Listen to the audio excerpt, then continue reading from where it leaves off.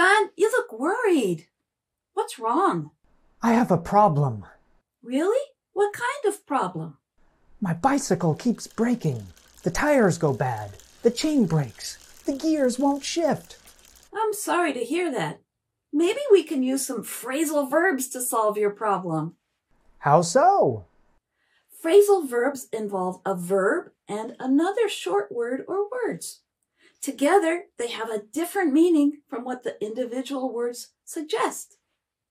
And some phrasal verbs have a strong connection with problem solving. Like what? Figure out.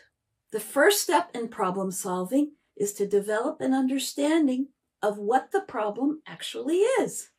Okay. So, you said your bike keeps breaking. Yes, Who repairs the bike? I do. I put on a new chain yesterday and it is already broken. I think I figured out why your bike keeps breaking.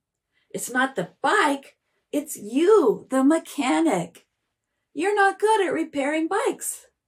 Well, I guess you could be right. So, now you need to work out a way to correctly fix your bike. Work out is another phrasal verb. And yes, my cousin is a great mechanic. You should go ahead with your plan to call him. Yes, go ahead is another phrasal verb. Wow! Figure out, work out, go ahead. All of these are phrasal verbs. And all of them connect with problem solving.